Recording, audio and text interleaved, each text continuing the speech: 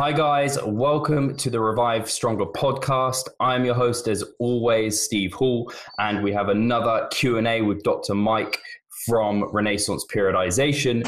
And before we jump into the Q&A, we have a discussion to come. But before that, I do want to let you guys know, and I know lots of you have been waiting for this, the Volume Landmarks ebook from Renaissance Periodization written by James Hoffman and Mike is now available. When this comes out, it will certainly be available, and there'll be a link in the description box right below. And this is going to really, really help a lot of you guys out. And I'm sure we've covered various questions on the podcast that relate to this ebook, but I know it's going to be hugely in depth. I haven't actually managed to read it just yet. I will have by the time this comes out, because I'm very excited, but I just got it today. So once I start reading it, I'll be sharing little nuggets from there, and you guys will maybe already have it by the time this comes out. But if you haven't, please have a look at it below. I know Mike and James have put a lot of time and effort into this particular book, haven't you? Tons, and it's really a super in-depth exploration of the concepts of MRV, MEV, MAV, all that stuff. And a couple of the chapters are actually how to apply them to various things. Like there's a whole chapter on how the volume landmarks change with dieting. So like, what if I'm in a cut? What if I'm in a mass? What if I'm isocaloric? How does that change all those? There's graphs and charts and descriptions to plot out everything. And it's super cool because it's going to get you a really, really awesome fundamental understanding of how training volume works, how to manipulate it. And after that, no matter what sport or activity you do, whether it's just building muscle, getting stronger, or anything else, you can have a really, really, really sweet understanding about training volume from a theoretical perspective, and it's going to help out a ton. And you just won't there'll be a lot less mystery about designing training programs, just carved right out, because the volume landmarks give you a really distinct answer to a lot of questions. Yeah, I think the volume landmarks in general, before they came out, I'm not really sure how people really talked about volume, whereas now it's very clear and it makes very good sense. So no, I'm really excited to read it because I absolutely love the scientific principles of strength training, and I know this is kind of like an addendum to that. So pretty much, yeah, I cannot wait. And just for buyer beware, we highly recommend you read Scientific Principles of Strength Training before you read this book. Or be familiar with overload, specificity, variation, and all that stuff. Because if you're not familiar with the fundamental training principles, it's going to be a tough read. And the whole thing is a very technical book, so it's a tough read to begin with.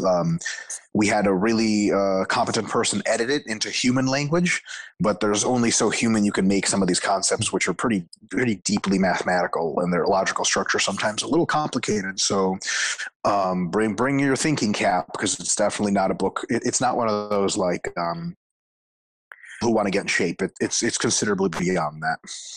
No, I think a large sum of our audience, that's music to their ears, because I think once you've read the scientific principles of strength training a few times, then you grasp it, and then you want to develop it, and that's what the book's going to do. So yeah, that's super exciting.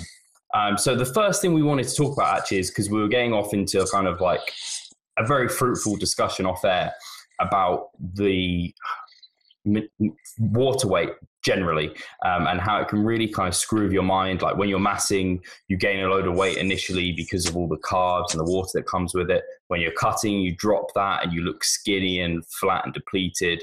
And then just in general, how much of an actual mindfuck it can be. So I wanted to open the floor, just let Mike kind of have a bit of a ramble about it, because I know he had many comments to make. Yeah.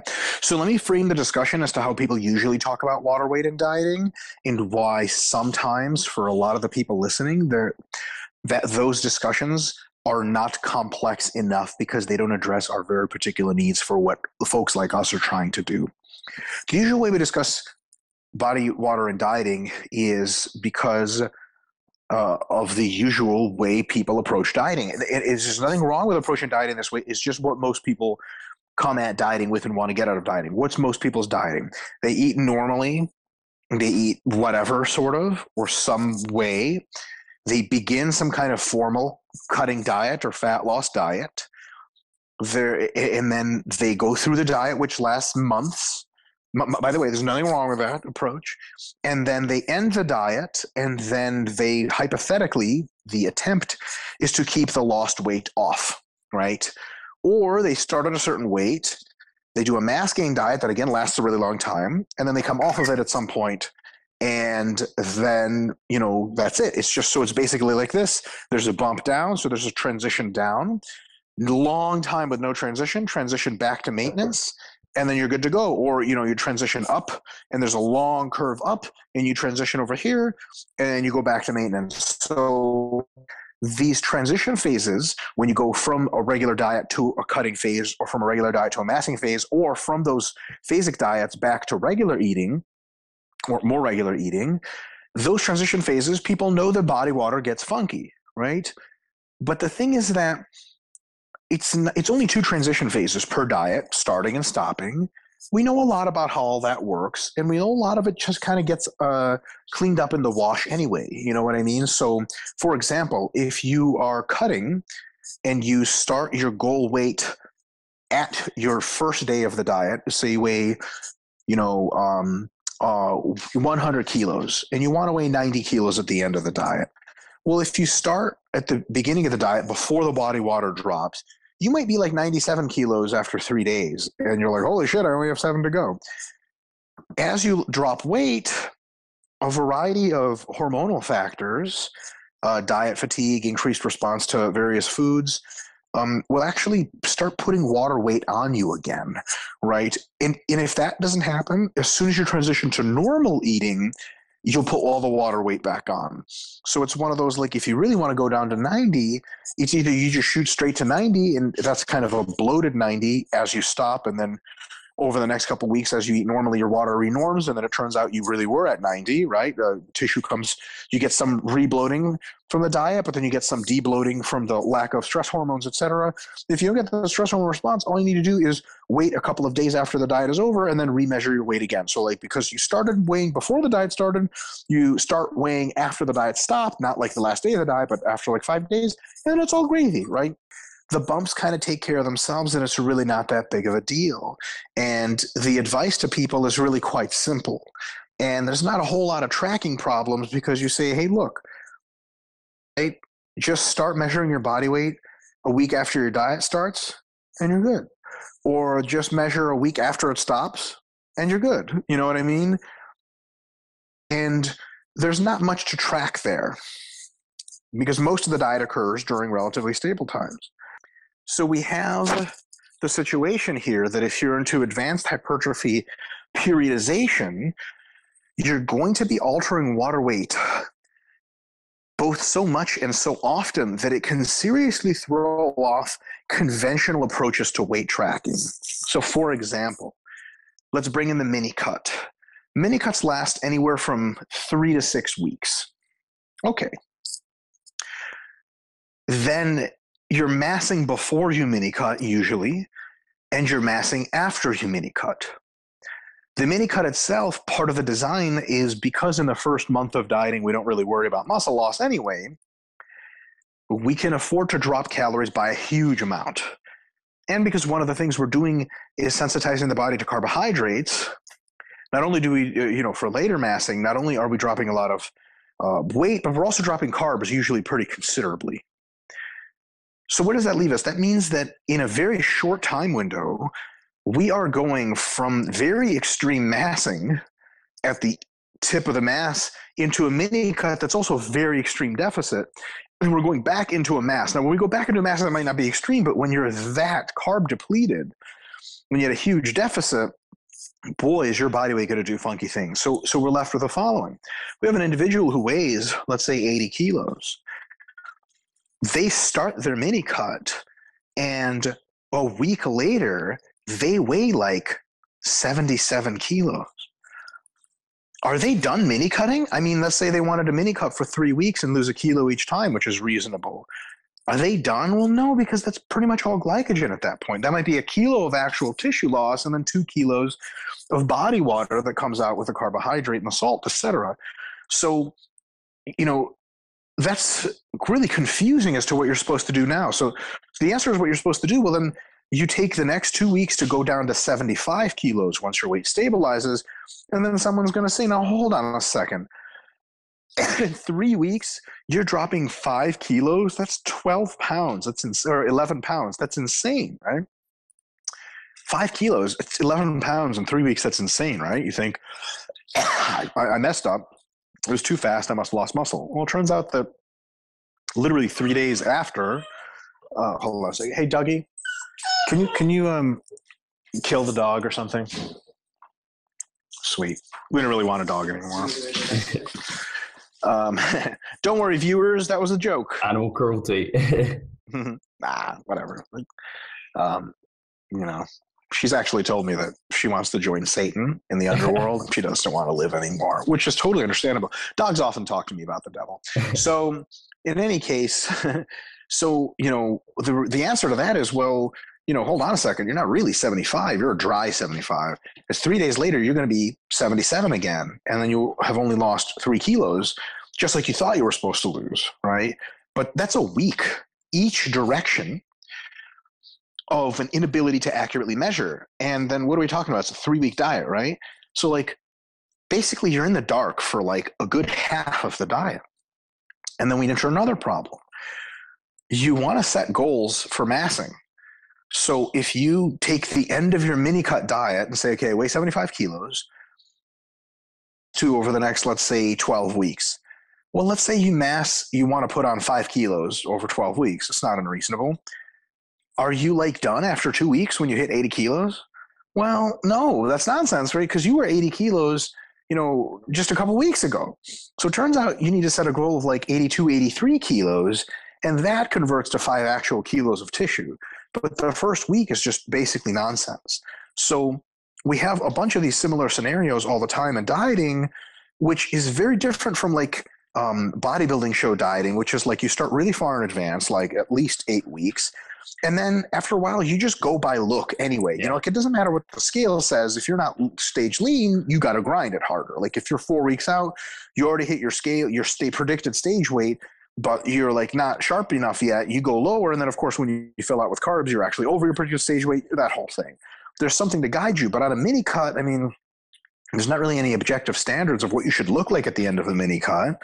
And even the look at the end of a mini cut can be really illusory because you lose a lot of muscular glycogen and water. You just look deflated. After 1 week of mini cutting, I look terrible. After a couple more weeks, I start to look pretty lean. The first week back to massing, I look like a god. I'm filled out, I'm dry, and I'm just enormous and still super lean, and there's veins everywhere. It's awesome. But that is, it's a bit too late after a week of massing to be oh, I did get lean enough. Or after a week of massing to be nope, I should have been leaner. If there's that additional problem for accuracy of measuring mini cuts and masses and all those other things. So what are we supposed to do? What's the answer to this? And here's the answer. And it's not, it's to some, it won't be a pleasing answer. The answer is you collect lots of data on yourself pretty much at all times. You know how much body water, you don't even sort of need to know how much body water you drop based on whatever conditions. Because people start obsessing on that. I think I usually drop 5 pounds in the first week, but looks like I only drop 4. Does that mean the diet's not? Forget all that shit, because there's so many factors that go into body water, ups and downs. You can't count them all. Here's what you do. You figure out during the stable periods of maintenance in your diets, during stable periods of cutting, during stable periods of massing, what your numbers are, particularly for maintenance. Right? So your maintenance is pretty much 3,000 calories a day. You've gone over this a ton. Every time you're cutting and you do a stable cut, you lose weight exactly like you would be predicting from a 3,000 maintenance. Every time, at least in the first couple of weeks when adaptive thermogenesis hasn't hit in. After a first couple of weeks of massing, you gain pretty much as expected from a 3,000. So you're pretty sure your maintenance is 3,000. From that number, you just have to raw input the diet for a mini cut and just knock it out. And then after the mini cut's over, the numbers you're supposed to hit for a mass, just knock those out. Because the good thing about mini cuts, masses and stuff, there's not much adaptation that occurs, right? Because people say, but what's my new maintenance? Well, your new maintenance is going to be damn near the same as your old maintenance after a mini cut. It's going to be very, very small difference. So you lost 2% of your body weight. So what your maintenance is going to be off by 2%. Who gives a shit? You can't even eat that accurately. But because there's not really adaptive thermogenesis there, your metabolism doesn't really super shift a lot, and your NEAT doesn't really super change. then it's actually a pretty good, straightforward thing, because what you do is, let's say 3,000 calories per day is what you need to maintain. You know you're going to be mini cutting for 4 weeks, and you want to lose let's say you want to lose 2 pounds per week of tissue, right? So 8 pounds total. It's aggressive, but if you're large enough, that could make sense. And any muscle you lose is going to be super temporary to begin with. So once that occurs, once your mini cut starts, you just drop to 2,000 calories per day, or maybe 2,250 or something like that. Because the math on that means you're going to lose 2 pounds a week, not of weight, because you just forget about your body weight for a while, of actual fat tissue, or just tissue in general, most of which is fat. So you go cut to 2,000. It doesn't matter what the fuck the scale says. It doesn't matter what the hell a mirror says. Because a mirror, you're going to lose like 8 pounds in your first week, and the mirror is going to tell you you're losing muscle because you look like shit because all of your glycogen's deflated. Well, both of those are probably wrong, right? And then you just stay at 2,000. And people say, well, what about adjustments that I have to make that I didn't, I calculated wrong? Well, don't calculate wrong. You know what I mean? Make sure you really know your maintenance and cut a nice hefty amount, so that if you don't lose 2 pounds a week, you're at least losing, 1.5 pounds a week or something like that. Once you do that, you cut to 2,000, you run that for 4 weeks, right? Hypothetically. And then once you're running that, geez, this dog is going nuts. She's just murdering the lion now. So once you run that for 4 weeks, you're going to lose some amount of weight. You're going to lose some amount of fat. You're going to feel some amount of flat. So in any case, once you finish your diet, and let's say you decided to mass with a 250 calorie surplus, 3,250 calories the first day or whatever of your mass, and then just keep that going. When do you adjust that? Well, the first week is just gone because you have no idea what you really weigh. After the first week, now you have stable numbers. Week number 2, week number 3, now you can make adjustments. Does that make sense? So you basically, in the transitional periods, you just have to make really good educated guesses, which is a big part of using science. To me, this is like the crux of evidence-based practice. Like, it's based on the evidence that the body changes based on certain calorie amounts, that you have a maintenance, that adaptive thermogenesis is not occurring, blah, blah, blah, to a certain extent. It's based on that, and then once you have that knowledge, you use that knowledge and kind of let science steer the course. You know what I mean? Yeah. Because non-evidence-based practice approach would basically be like, well, I started to look flat, so I upped my carbs. It's like, what the fuck did you do that for? Like, well, it was too flat. Like, what does that even mean? Well, what about glycogen? Like, I don't know. I felt like I was losing muscle. Like, what does feel like losing muscle feel like? You know what I mean? Be like, my strength was down. Well, it's supposed to be down. You're not going to be all bloated for massing. You're not going to be as strong. So it's one of those things you just kind of let. It's kind of like when airline pilots, right? When they are flying through clouds, they fly by instruments alone. There's nothing to see. You know what I mean? Yeah. So they just assume their instruments are right. And when do you just get into a plane without calibrating and testing the instruments and just start flying? Hell no, because it could be off. Just the same way, you don't do one of these diets, you don't start mini cutting, et cetera, until you get a real good sense of what your maintenance is, and then just cut to there and come back to what you think, as soon as you know your maintenance is, you know where to cut and you know where to mass. That's it. And people, I've actually been asked the question, they're like, well, I haven't been dieting for that long and I really don't track my calories and macros, but I want to do mini cut. What should I do? My answer is like, you should probably learn to track stuff before you do something like a mini cut. So mini cut's a very advanced thing. It's not really even for beginners to do. It requires the use of quote unquote instrumentation, right? You have to know your body and you have to be able to quote unquote fly it blind because there's just too much noise. Otherwise you just have no idea what's going on. And you're going to be like, oh my God, like, you get the email from people like, I lost 5 pounds in the first week. Is that okay? Or is it too much? It's like, it's irrelevant. It's if you're eating 2,000 calories and you program to eat 2,000 calories because you know your maintenance is 3,000, it is completely fine, right? But if you're like, well, I don't know what my maintenance was, well, shit, it could be way too much of a cut or not, not enough. Who knows? And then it's a problem. So learn your maintenance values, learn your cutting values, learn your massing values. Pick them wisely, and then especially in those transitional areas where things get foggy with body water, you're going to have to fly blind by the instruments. That's it. So I was just going to recap. Sorry, please continue. I was just going to say, listening to you and kind of all the conundrums that you were going through as someone going through these experiences, as a coach, it's really funny to hear, because I think a massive value of anyone who is a coach of people is we hold people back from making rash decisions about things. Totally. And we're making them accountable to tracking all of this past data, so we can use that to then make the adjustments where appropriate. And the amount of times, I mean, I've used mini cuts for like the last number of years and found them to be extremely productive. But that literally, the scenario happens all the time where people are like, we're losing way too much in the first week. So I'm like, it will slow down. It's just like any other cut that you lose a lot in the first weeks. Mini cut's just more drastic. And actually, totally. The scenario you took me through where you're like, you lose loads in the mini cut and then you come out and you look amazing and you gain. It kind of is very much similar to like people know depletion and then you load kind of in a peak week for a bodybuilder. It's a very similar, but kind of an extended process of what's happening there. Like you're looking like a depleted wreck because you've got no glycogen, you've lost a bunch of fat as well by the end of that week. And then you load back up and you start looking like a god and you start getting vascular. So no, it's the complete same way. So I totally. Sorry, go ahead. I was just going to say, trust the process. Exactly. Trust the process and trust your instrumentation, so to speak. Trust your understanding of your body, and not in some mystical or, bodybuilding lore sense. Just trust your numbers really well. Bodyweight tracking is an incredibly powerful tool, but it has these areas where it's very weak, and you have to know better. And you have to know your pre-programmed values, like loading carbohydrate prior to a show.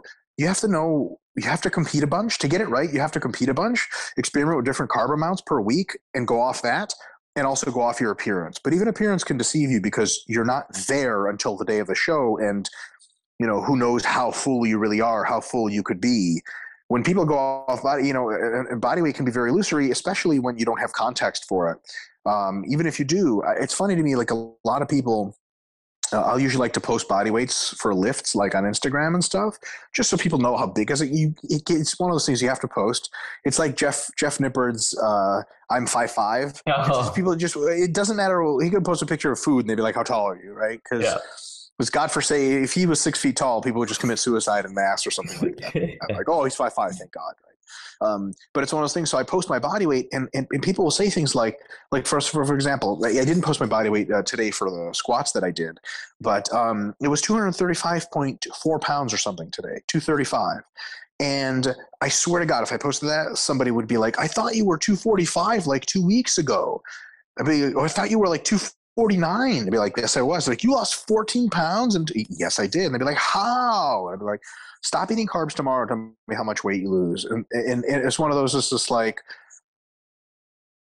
we're looking into body weight like an incredibly precise measurement at all times. It is just really not.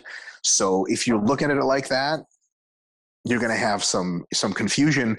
And those same very individuals, I'm not too worried about them getting my stuff wrong, because who cares? It's just all for entertainment. But if they diet themselves, if they, so I'll see bodybuilders like, I follow some pros, and they'll be like, I was 212 or 210 at the 212 Olympia, and now I'm walking around at 237. Like, this is like 2 weeks later. And I'm like, I don't ask questions about, "Oh my God, how?" I'm just like, yeah, they just got all their water and glycogen back, and they're depleted as fuck to make the weight class. Like, makes sense.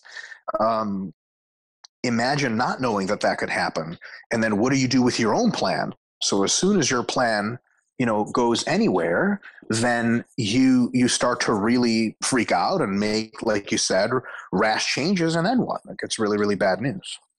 And I think something this also reminded me of is, like we know, often when females are tracking body weight, they're comparing similar times in the cycle to similar times in the cycle in terms of kind of body weight, because of all the fluctuations for hormones. Likewise, if you're don't compare 1 week of a mini cut compared to your body weight necessarily during 1 week of a mass. Like, compare the final week of massing to maybe the first week of your next mass, because that's similar scenarios for the person in terms of they're going to be back with full glycogen stores and stuff like that. 100%. And the female question gets brought up a lot in these discussions, and it's really one of these things where, females are like, "So my body weight gets funky during that time of the month. What do I do?" And it's like, nothing. You just stop paying attention to the scale much and stick to your diet. Yeah.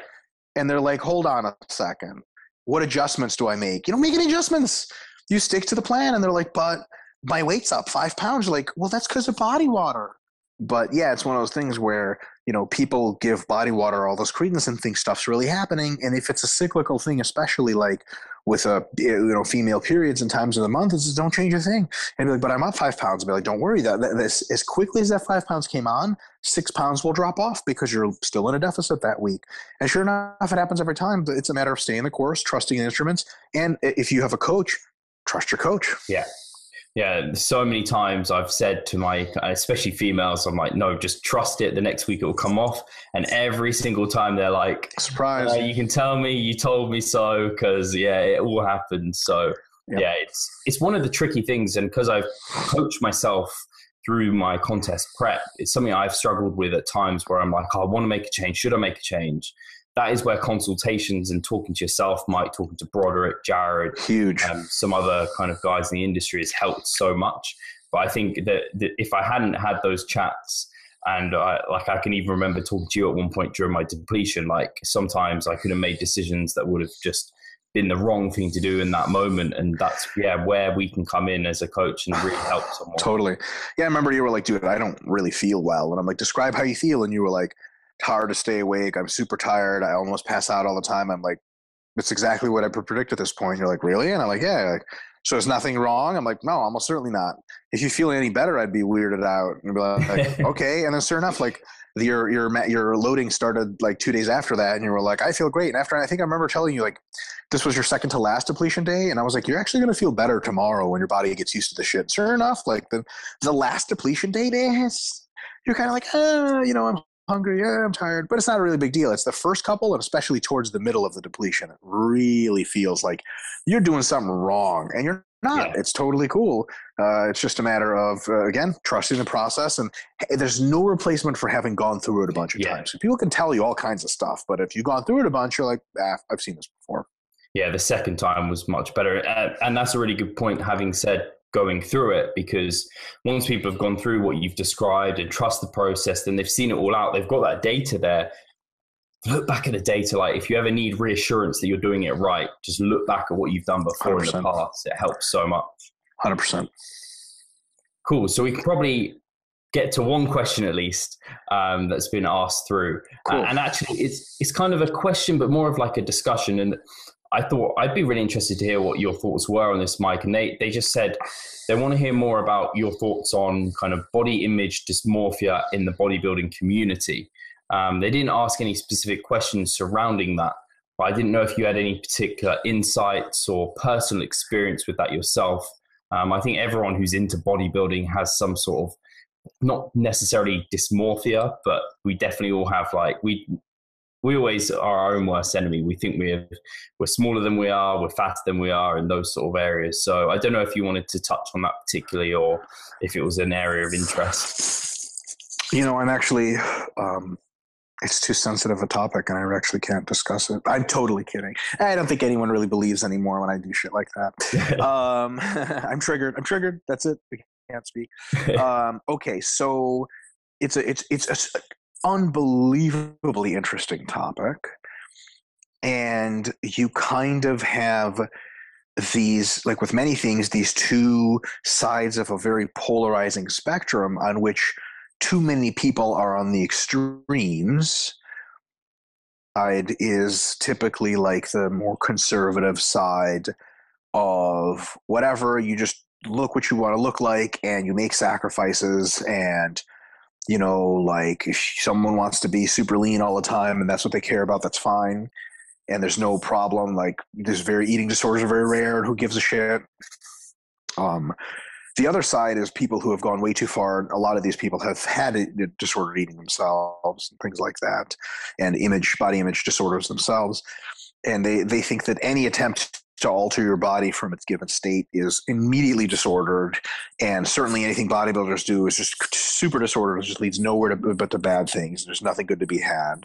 There's entire movements against dieting altogether, So I think that a good rational approach kind of starts somewhere in the middle and lets the facts lead it to one side or the other based on the circumstance.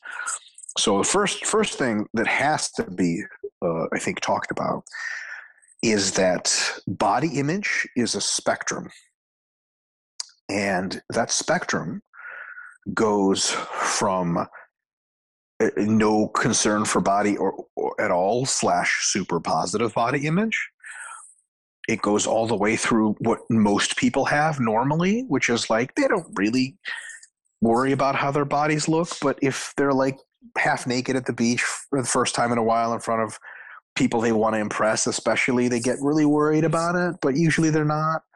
And then the spectrum runs all the way down to the end where it's like basically the walls, the house of cards is falling around you at all times because you are simply terrified that you have the most disgusting body ever. You just don't belong in your body. You're going to do everything it takes to change it.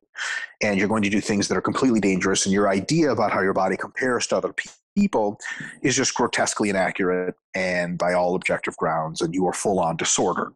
So luckily, to some extent, psychiatrists have actually made a pretty cool thing where there is a delineation between the whole spectrum, up to 10% or so of people on the disordered end. And that cutoff there at that 90% mark is the cutoff between disordered eating patterns or body dysmorphic thoughts versus actual diagnosable body dysmorphia or disordered eating, right? And that 10%, now, if you're in the 89% and not the 90%, do you still more or less have anorexia or something like that? Yes, for sure. But when people say, like, I think I have an eating disorder, you can actually apply some pretty rigorous psychological examination tools and psychiatric examination tools. And after applying that test, speaking to a therapist, they go, you definitely have some tendencies, but we just can't classify this as an overall disorder. So, a lot of there's tons of questions. Probably one of the most important ones to delineate whether or not it's a disorder is it's kind of two very related questions. One question is, and the answers on one of these questions, obviously the answers are, if you're super disordered, sometimes you answer them in ways to make yourself feel okay at the moment or to make the therapist not think you're crazy, but you really know the answer is something else. So honesty is a very big part of the process here. One of the questions is, how much of your normal daily life is interfered with by your obsession with your body? And the other question, let's talk about what that exactly means. Do you bring your meals everywhere that you go with? Do you always have meals where you go? Do people invite you to parties and you say you can't go to parties? Does this occur? An advanced form of the question would be like, does this occur at times in which you'd rather be able to participate, but you can't? So like if you're dieting for a show, you're just like, I super want to go, but I can't. I got a show. But if it's like not show time and you don't have to be lean, and the onus is on yourself, this is why it's difficult with competitive athletes, because they're like, I gotta step on stage. You're like, yeah, totally. But like, there's nobody watching, and you still can't have a bag of chips or some pizza or something like that. So this is a very important question, right? Yeah. How much is interfering with you? And the sub question to that, or the annotation to that, is how much is this stuff that you would ideally not want to feel and not want to have to do? That's a very deep thing. So let me describe it really quick. When you and I are in prep mode or something like that, we're in mass mode, right? Like, let's say we're stuffing ourselves with tons of carbohydrates, tons of clean food, and it's laborious. It's clearly interfering with our life. Like, and we had to bring some snacks we went to go watch a football game, and our significant others are watching it, but we're like snacking because we have to get up a certain number of carbohydrates and proteins. Is that laborious for us? Yes. Is it interfering with our life? Yes.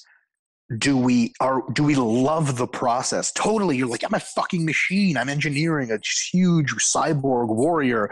I love everything about this process. And people are like, man, you really look like you're suffering. You're like, I'm not really suffering. Like, I love this stuff. Or like when you're dieting and you get hunger pains and you're like, yes, like I'm getting lean. This is awesome. And people are like, don't you wish you could just not have to do this? And you're like, I can not do this tomorrow and be totally cool with it. I just chose to do it, and it feels good. Like, I like it. I mean, of course, it's inconvenient, but like, going to work that you love to work on projects that you're passionate about is also inconvenient to your life, but like you don't have a work disorder, right? You actually love being there and, you know, taking care of children, right? So you take care of children that are yours, and it's work, right? It's a pain in the ass, but you love your children. So nobody would ever say you have like a child taking care of disorder. They're like, just get rid of your children, dude. You don't need them. Like, that's not really the case. And people will be like, I don't want to get rid of my children. Are you crazy? Like, I love them. And they're not lying to themselves when they say they love the process as a whole. It just has nasty parts.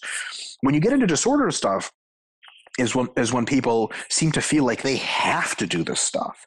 And you're like, what if you weren't doing it? Like, what if a magic genie came by and he let you calm down and just be peaceful and happy, and he gave you the body of your dreams at any one time? Like, you and I would probably deny that, because we're like, well, what the hell are we supposed to be building if the genie gave us the body? Like, who gives a shit? I don't want to magically wake up in Rolly Winklar's body. I want to build Rolly Winklar's body. You know what I mean? Like, the building's all the fun. These people, if they're being honest, they're like, if I could not worry about my body for 1 fucking second, I would take it immediately. I would pay thousands of dollars for it. If I could just be in the ideal body all the time, it would just free me in a way that I can't even comprehend. So if something is heavily interfering with your life and you just really would like it not to, it's out of your control. It's somebody with an anxiety disorder and they're just anxious all the time. If you go like, hey, would you rather not be anxious? They're like, yes, of course I'd rather not be anxious. And they're not like, no, I love this anxiety. It keeps me on edge. Like, very few people say that, right? Now, the problem with body dysmorphic disorders in general is that a lot of times people are so enveloped in the disorder, they will lie to themselves about liking the process. They just don't see any other way. That's really tough. It takes a very well-trained therapist many sessions to dig into that kind of stuff. Notice I said very well-trained therapist. Coaches are out of the picture for this kind of stuff. It's not within our skill set. So basically, if you're a coach or if you are an individual who is going through this dieting yourself, coaches will see a lot of the stuff because they get such a huge broad range of people. If you are in a position where you're dealing with someone, or you yourself think that you might have some funky stuff going on, it's a really good idea to see an expert in the field of psychiatry or psychology and really talk this out and be like, hey, I might have a disordered eating pattern or something. Can we talk this through? You'd be like, yeah, we'll just have to actually administer a formal test for the whole thing. They can give you a lot of insight as to what's going on. And if you're a coach, it's a good idea. Like, if you really suspect your client is doing something funky up here, you got to send them to that professional, or at the very least suggest it. And if they don't take your advice, you might have to call it quits with them as a client. Be like, listen, I can't help you. My toolbox doesn't deal with this. I care about your health and safety more than I care about you winning shows or you getting in shape, because it's more important than all those things objectively. There's just no debate about that. So, I'd really, I'm sorry I can't work with you anymore. Here's, a couple of individuals in the area that specialize in this kind of stuff, or I encourage you to find someone in your area. Now, you don't want to fire clients right offhand. The first thing you want to do is get them to see a professional, right? Or ask them if they're interested in that sort of thing. Yeah. And then if they just refuse and say, okay, when's my next diet? At that point, I would highly recommend you very politely, very courteously, with every intention to get them to see a professional, distance yourself from that client. Not like stop returning the emails, just be like, I'm going to return the money that you paid me. So you paid me for the 3 months. I'm going to return the last month of payment because it's in the last month now.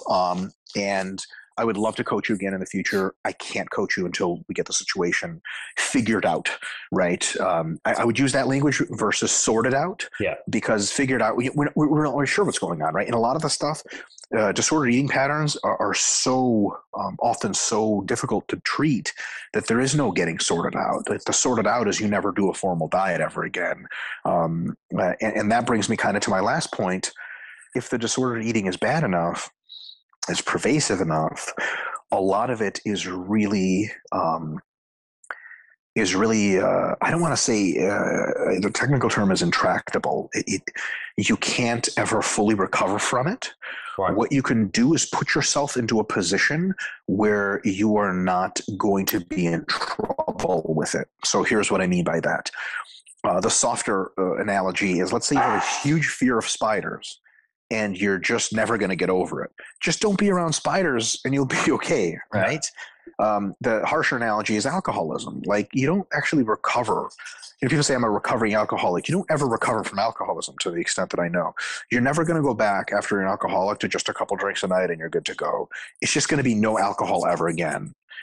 And if you don't put yourself into situations where you have alcohol, there's millions literally of perfectly functioning recovered alcoholics, so to speak, right? Or recovering. That's why they say recovering, because it never stops. But there's so many of those people that just don't put themselves in that position anymore. So there's a very small chance that if you're very, very dysmorphic, that the bodybuilding stage and the pursuit of enhanced body modification is just not going to be for you. But the good news is it doesn't mean you have to leave the iron game behind. You can start doing CrossFit. You can start doing gymnastics. You can start doing weightlifting and powerlifting and strongman and strongwoman and all that stuff, but with modifications. And one of those is, don't you ever fucking think about weight classes anymore. You train, you eat well, you eat healthy and have some snacks that you feel like, and you compete at whatever weight class you land in. And if you have a coach, they should know about your history. And they should never suggest that you cut or mass if your disorder is one which is affected by that, which mostly it's both ways are affected. Does that make sense? So for most people, that are that badly off, you just got to pick another hobby. And the thing is, a lot of times, I'll say this: people say this kind of stuff that I just say, and they say it casually. Like you can just drop something that you're super passionate about if you're doing it. It's going to be tough. Yeah. But also remember that, like, if you think that everyone's value, because of the kind of people we surround ourselves with, and the kind of Instagram stuff we have, and Facebook stuff, the kind of communities, it makes it seem like how you look is everything. Yeah. If you follow enough Instagrams, just bodybuilders and powerlifters and stuff, your appearance is everything. Or if you're in like Hollywood or something like that, how you look is everything. Ask you a question. How does Bill Gates look? You think Bill Gates gives a shit how he looks? Is someone going to say, oh, Bill, imagine sitting on a plane next to Bill Gates by accident, like you got bumped up to first class and there he is, and you don't know who he is. You like look at the guy and he's this nerdy fucker, and you're like, oh, he's kind of like skinny fat or whatever. He's out of shape. This guy's a loser. Be like, this guy owns the fucking plane you're flying on as a joke if he wanted to. Just, I just bought everything on here. I just bought whatever company, your personal training company, I just bought that too as a joke. Like, this man's a god. He's barely human. So it's one of those like, oh, wow, there is actually like value. Like Albert Einstein, Charles Darwin. What the fuck did they look like? Who gives a shit, right? It's one of those things. Like, what about like somebody like I was going to use Mother Teresa, but my readings of Christopher Hitchens would prevent me from using that in this context. What about somebody who spent their entire life in charity, involved in helping sick children? Do you imagine you're sitting next to her and she's like literally on her way to India to go help sick children again for the 80th time in her life? You're going to be like, this girl's fat as hell, dude. I guarantee you she feels like shit all the time. Like, she's a goddess. Like, you have nothing on her, like Donald Trump. What does he look like? You think he cares what he looks like? He has a freaking nuclear button in his hands. Hillary Clinton is like one of the most successful female politicians of all time. Hillary Clinton doesn't give a damn about what she looks like, and nobody else should either. You know what I mean? So we get caught up in this world that looks are everything, or that strength is everything, and it's just like this cool, fun, but totally like random hobby that we all picked up. Like, it just, like, in the grand scheme of life, it doesn't mean a whole lot.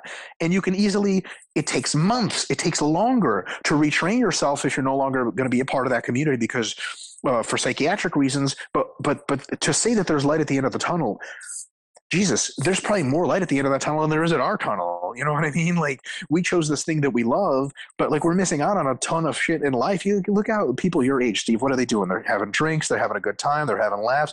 You and I probably think, like, during some times, like, man, God damn it, I wish I was a normal fucking person so I could do that kind of shit. But we also know that we can do that kind of shit anytime we want. There's a lot of good stuff to life. It's not all about getting jacked, not even remotely. It's just like weird thing we pick. Like, imagine someone was like a super crazy gamer, online gaming world, and for some reason they got like banned from gaming for a while, and they'd be like, oh my god, my life's meaningless. It's like, be confused and be like, I can't play games, that's all there is. Be like, I have played one computer game in my life. It was an unsatisfactory experience, and I can tell you that I've been super happy before that, during that, actually during it was pissing me off. And then afterwards, I'm super good. And they'd be like, how is it that you live without gaming? Like, you can live without almost every single hobby we have. This is a fucking hobby after all. And there's no love lost. So people say like, oh my God, what am I going to do if I'm not involved in like fitness and bodybuilding? Like 99% of all the good things in the world have fucking nothing to do with that. So it's one of those realizations that I think people don't talk about enough.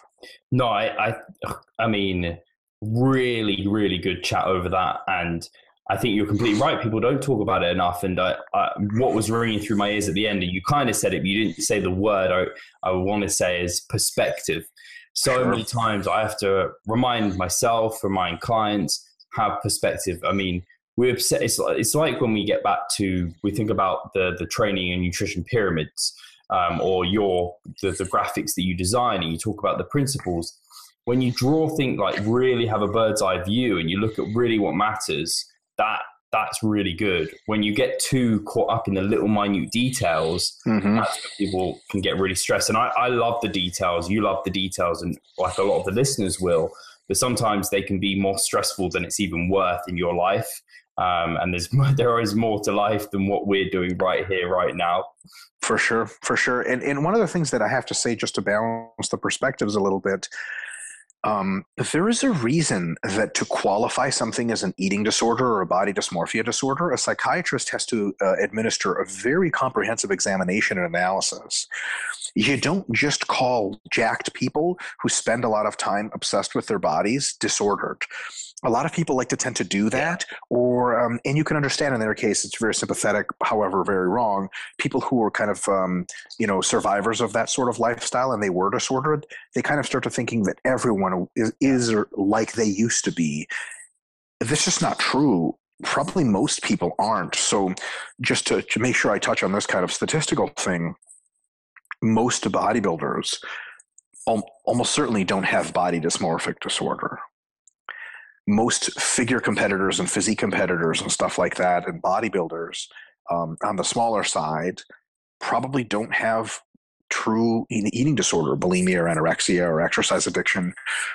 Some of them certainly do, whopping proportion, but most probably don't. And it's one of those things where we just assume that people do, and then one of that kind of goes down the drain when you see like retired bodybuilders. And you're like, you're not jacked anymore. And they're like, nope. Dorian Yates is a perfect example. Dorian Yates looks like a regular guy now. And you think like, people have asked him like, so you just look like a regular guy? He's like, yeah. And they're like, you don't miss your muscles? He's like, I did everything there was in the bodybuilding world. I won the Olympics 6 times. Like, that's about it, man. I put my sword in the ground. That's it. And they're like, you don't miss being jacked? And he's like, being jacked feels like shit. Yeah.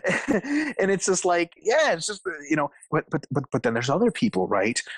So most bodybuilders, I think, like I'm getting to that place where I've been training and competing and being jacked long enough to where like, I think like if I got super injured tomorrow, would I just be devastated? And like I couldn't continue to live this life. I'd be like, no, I'll just do other stuff. There's lots of stuff to do. I'd be very fine. And I think, I'll probably be training, competing for another 5 to 10 years, like at as high level as I can, really pushing things. I mean, it used to be that in my early 20s, thinking of not being jacked or not aspiring to be more jacked was like terrifying because I just hadn't done enough. Nowadays, it's starting to look pretty normal. It'd just be like, sweet. I'm going to weigh 170 pounds and feel like a fucking human being again instead of just be burdened by size all the time. So I think people assume that super jacked people or super lean people are disordered. That's just not the case much of the time. But floating around in those people, often hidden, are very disordered thinkers, and only a really trained professional can discern them. I'll tell you what, if I had to gamble, I would say that, I don't know if Rich Piana himself is an example of this, but there are people pushing heavy gear into their late 40s, early 50s, and they're just doing everything they can to stay as jacked as possible. In Rich's case, and many folks like him, injecting synthol and other oils and stuff. And it's one of those things where it's like, man, boy, does it look like you can't give this up, So it's that's when you kind of get a feel a bit too late, really, unfortunately, for people who have, had body dysmorphia. One of the things in the bodybuilding world that you see two kinds of things in natural bodybuilders. You see body dysmorphia a lot of times when people are told to mass and kind of get blurry abs because they need them. Also like, no, I can't lose my abs. I can't lose my abs. It's incomprehensible. If someone fights you a lot on that, it starts to look like maybe they should talk to somebody, right? And then in drug using bodybuilding, pro bodybuilding, a lot of times the way you get a hint if a friend or a client of yours or something is on the disordered side of the spectrum is if they can't give up high dose gear. You tell them, okay, now we're going to be tapering things down, let your body recover a little. And they're like 2 weeks into the taper, like, dude, I don't feel the same. I feel like shit. Like my muscles are deflating. And you're like, yeah, that's the point. There's literally like, you're going to lose like 5 pounds of muscle during these next 2 months. And they're like, I can't do that. And you're like, but you're going to get them all back and then some. They're like, I can't be like this. And you're like, time to chat with someone. Does that make sense? Like if you can't give it up for even a minute, that's not great. No, yeah, because I think a lot of people will be able to relate to that, but I think for hopefully majority of people, it's a short term kind of, they're like, okay, it's a cost that I have to deal with and I can get through it. It's not nice, but okay. Whereas the ones who will never die, they're the yo-yo dieters or the ones who are just continuously running mini cuts. Or I mean, I've seen it in a lot of females who just obsess about staying in competition shape. They're the ones, you need to refer them or not accept them as clients. Yeah. A lot of times it also comes down to if people refuse to subscribe to objective criteria that is supposedly fitting their goals. So I'll explain what I mean by that. If objectively you're at the lowest body fat you're supposed to be and still have a normally functioning body, and your objective goal that you've told people is to get muscular, not stay to be the leanest person of all time, the goal should be to gain weight. Yeah. And then when someone gains weight for 2 weeks and goes, I can't do this, I don't want to do this, I think I should get leaner, you have to sit them down and go, okay, so as the numbers show, that's a wrong answer. You actually don't need to get leaner. You need to get, now you don't need to get fatter, right? But you need to put on weight, and fat is inevitable. If they can't do that, even though logically, because, like if you're like 30% fat, the choice to go down or up in body fat's really kind of yours. It's kind of equivocal. It's like whatever. Either way is logical. But I can think of a situation that was recently made aware of in which a female client is like pushing 14, 15% body fat. And the coach was like, so what do you want to do? And she's like, I'm going to cut. And they're like, okay, well, sorry, you're going to lose your period. And you're going to start losing bone mass. And she's like, okay, so we should mass. And they're like, well, what do you want? She's like, I want to be muscular. I'm like, okay, let's start massing. And she was massing for 2 weeks and she just lost it. Right? Like, I can't do this. I need to cut. I'm fat. I need to cut. And it's like, but you don't. But the numbers just say you don't. It doesn't matter what you feel. Objectively, if you really say that you want to get muscular, you don't mean it, right? Because you're not doing what it takes, right? Yeah, so that's the deal there is, especially when people ignore physiologically relevant and objective advice to their goals, that's a problem. So why am I saying this? Classically trained clinical nutritionists oftentimes don't address goals and desires of people involved in physique sport. So they'll say things like, why can't you just be normal and eat normally? And the person will be like, I don't want to fucking look normal. I want to look amazing. I want to be jacked. And there's nothing unhealthy about wanting to be jacked, right? Yeah. Like, especially if you're drug-free, you don't weigh 280 pounds, like, geez, have at it, right? Like, nobody comes up to you, Steve, and is like, you're too muscular, you need to stop. Like, nobody with medically trained modern, nobody comes up to me and says that either. Like, as I go to the doctor, all my blood work's good. I'm like, sweet, have at it, right? There's not, if you weigh like 350 or something like that, especially if you're over fat, that's, when people are lean, it's very difficult to make the case that they're unhealthy at all. So in any case, a lot of classically trained nutritionists will say things like, you're 20% body fat, you shouldn't get any leaner. For a female, for example, females at 15% is kind of their cutoff for health. That's a wrong statement. It's just wrong, right? So after a woman hears that, she leaves the classical nutrition field behind altogether. She says, those people are just slobs. They don't give a shit about their bodies. They have no idea what I'm going through to try to become this exotic art form. Yeah.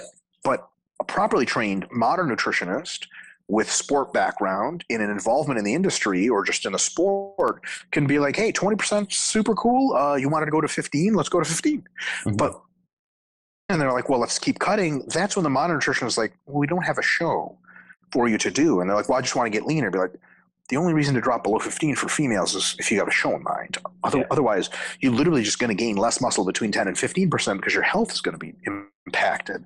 And if they fight them person on that, that's how you know things are a bit fishy. So it's one of those things where, it really, really is important to make sure you're speaking to people that have an understanding of what you want and what the healthy and effective ramifications are, kind of the borderlines are of where you're going.